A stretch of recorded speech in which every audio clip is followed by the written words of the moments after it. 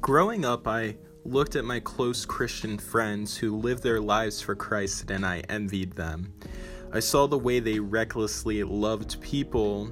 I saw the way that they helped people without being asked, and I remembered particularly looking at the way that they worshiped God. I remember telling myself, I wish I could be as close to God as they are.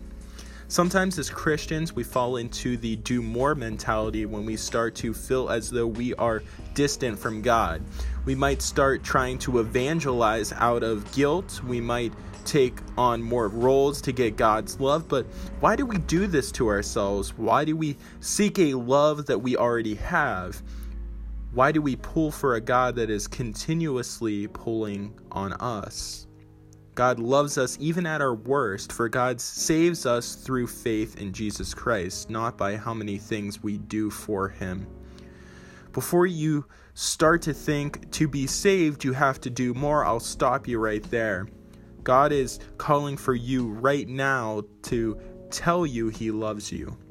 Ephesians 2 makes it very clear how much God loves us, what being saved means, and how to look at good works. Listen to Paul's words and meditate on the meaning behind Ephesians 2, verses 8 through 10. For it is by grace you have been saved through faith, and this is not from yourselves. It is a gift from God, not by works, so that no one can boast. For we are God's handiwork, created in Christ Jesus to do good works, which God prepared in advance for us to do. God's grace is what purchased you on the cross. It extends to hearts that hear His voice.